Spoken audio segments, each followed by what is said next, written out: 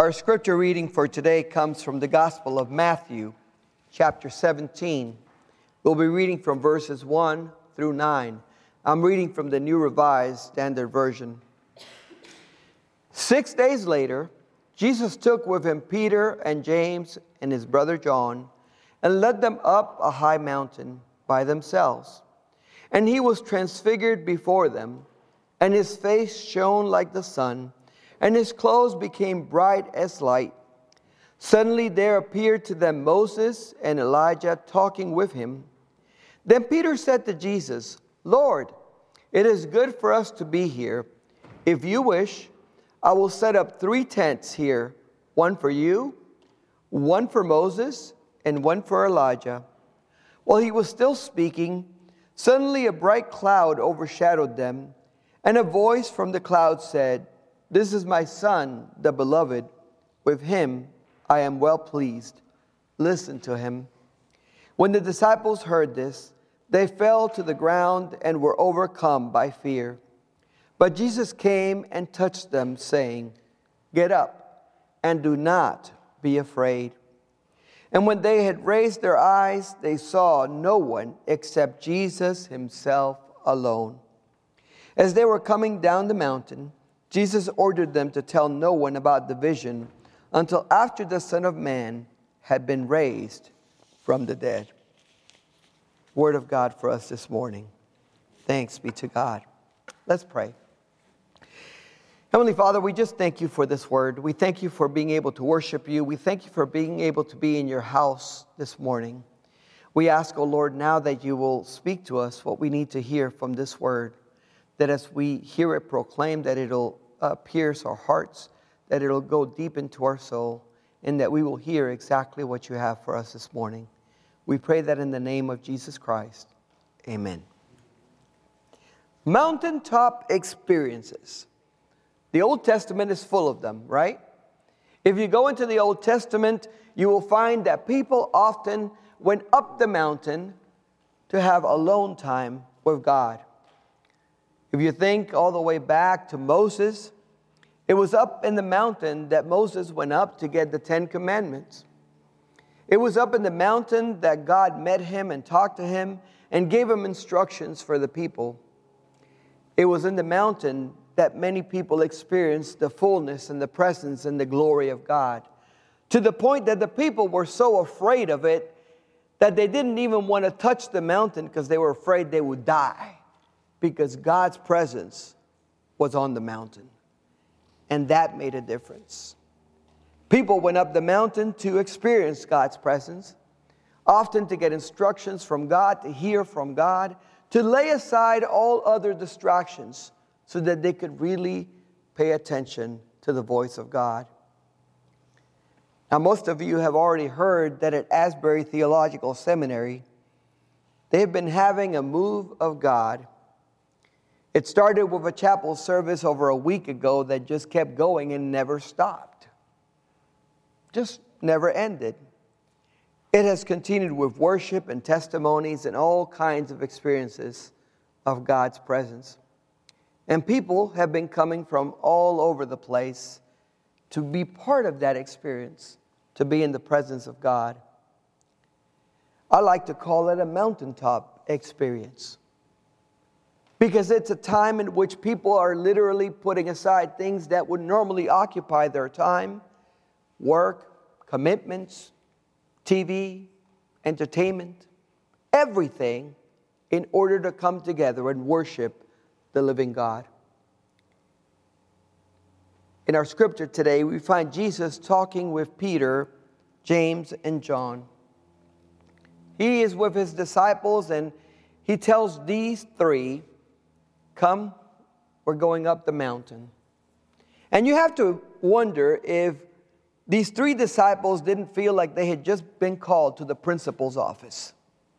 Because the other 9 got to stay in camp, just chill out. And here we have to go up with Jesus all the way up the mountain. And we don't know what awaits us at the top. To give a little background, this event took place 6 days after Jesus had informed his disciples that he was going to Jerusalem and that he was going to suffer at the hands of the elders and the chief priests and the scribes, that he was going to be put to death, and that on the third day he would rise again. It had been 6 days since that announcement to his disciples. And so for 6 days, you can imagine that there was probably a lot of awkward silence among the disciples, trying to figure out what they did with this announcement by Jesus. What they did, knowing that the one that they had been with and followed for 3 years was about to go and die in Jerusalem. You know, I've often said they didn't hear the second part, that he was going to rise again after 3 days. They just got stuck on, hey, you're going to do what? You're going to go die? This is the famous scripture in which Peter basically rebuked Jesus and said, let's come up with plan B, you know. And this is what happens right before he grabs these three and takes them up the mountain. And remember, Peter is one of them, so he's got to wonder, am I still in trouble for that little comment I made? Am I still in trouble for saying that we should come up with another plan? But regardless, they start up the mountain. They're going up the mountain with Jesus. And I wonder if they talked along the way. I wonder if, as they were going up the mountain, they were just looking at each other like, what are we about to walk into? What are we about to talk about? And as they made it up the mountain and they got there, the scripture says that Jesus was transfigured before them, that his face began to shine like the sun. This was a brightness and a blinding radiance that they had not seen before. And just to make sure that they understood that it wasn't an illusion of the sun hitting his face or anything like that, his whole clothes began to shine and became white. And the disciples saw this happen right before their eyes. This happened, and I'm sure that they must have been looking at each other like, are you seeing this? Is this happening, or is it just me? And they were looking at each other and probably going, yeah, I see it too. It's not just you. And then, right then and there, they see two figures with Jesus, Moses and Elijah. And I've always wondered how they knew. I mean, was Moses walking around with the 10 Commandments? And was Elijah holding his famous staff? I mean, how did they know? They just knew. It was Moses and Elijah representing the law and the prophets right there talking to Jesus, having a discussion. And I would have loved to have heard their discussion, to know this inner discussion that they're having with Jesus about how he is about to fulfill the law and the prophecies. All of the things that had been foretold of him when he came into the world. And as that is going on, the disciples are sitting there and they're like the fly on the wall. They're just observing all of this. You know, when God shows up, you know it.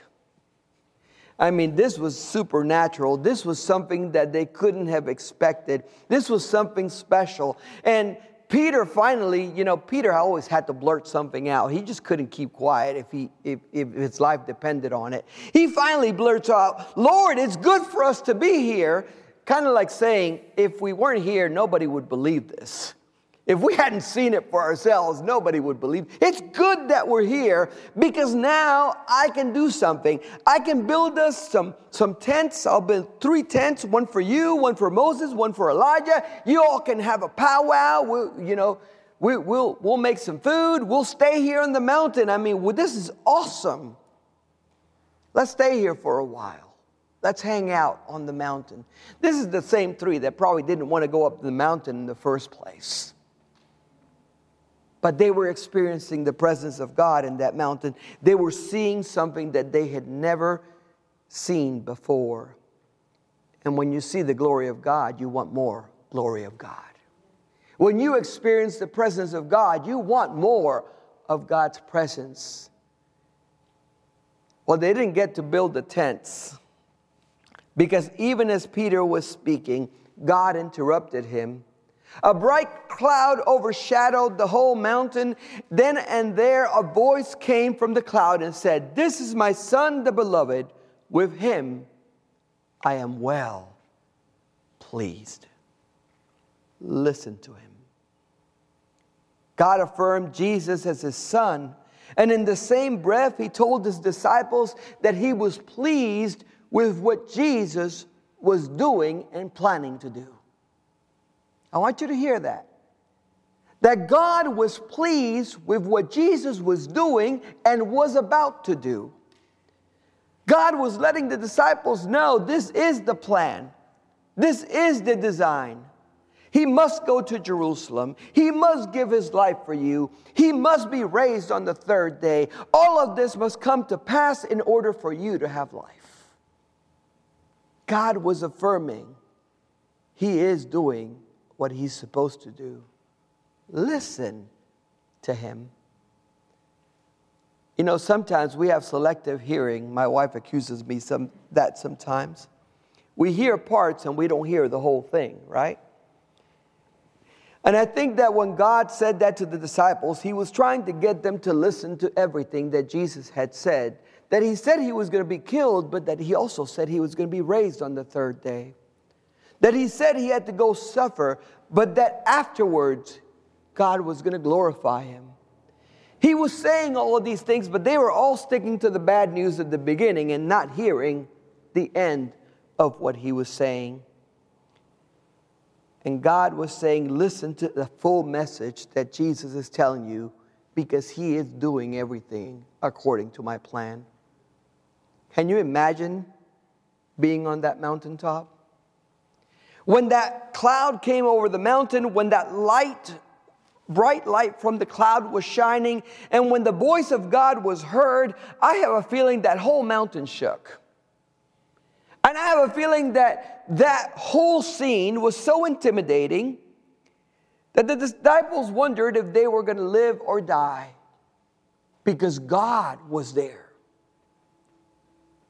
Scripture says they were so afraid, these big burly men dropped to the ground in fear, scared out of their mind, because this was the presence of God right there with them. They didn't dare look up. They were afraid to look up. And then the scripture tells us that Jesus, in loving fashion, came to them and touched them. And if it would have been me, I would have jumped about 3 feet in the air. I mean, the minute Jesus touched me, I would have been, woo! Because that would have startled me. But the scripture says when he touched them, he said, "Get up, do not be afraid." Get up, do not be afraid. It was only when Jesus touched them that they finally had the courage to look up and to lift their gaze. And when they looked, they no longer saw Elijah. They no longer saw Moses. They no longer saw the cloud. There was only Jesus. Only Jesus before them. You know, sometimes we just need Jesus to touch us, to remind us not to be afraid. We just need Jesus to come to us and say, "I'm with you. There's nothing to fear." We need those mountaintop experiences, as did the disciples, because after hearing that their beloved master was going to die, they needed to know things were going to work out for the better in the end. His visitation, his glory, his voice, all come to us when we most need it, to give us courage, to help us face the future, to deal with the uncertainties. Today, many are watching what is going on in Asbury with awe and wonder. Awe because it's awesome, inspiring awe in all because nobody can explain it or understand it. People still don't have the words to explain what they're experiencing and feeling. And wonder because people are wondering what this mountaintop experience with God will do for so many in their lives. You know, at this point, they've had thousands of people come through the area, experiencing the revival, and then going other places and taking the story of what God is doing at Asbury. One thing is for sure, when God shows up, you know it. When God shows up, there's little doubt that He's in the house. The disciples on that mountain knew it. They knew it to their very core.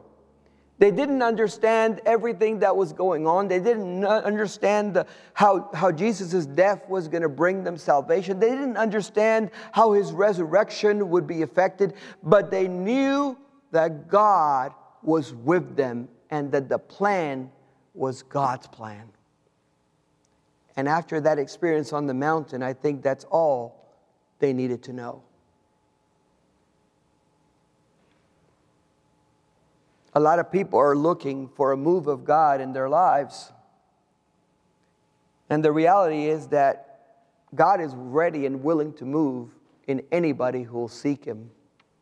He says He's always near and easy to be found. But so many act like God is far away and they can't reach Him. Well, today I want to tell you that the mountain of God is in every place where people gather together to worship God and seek His presence.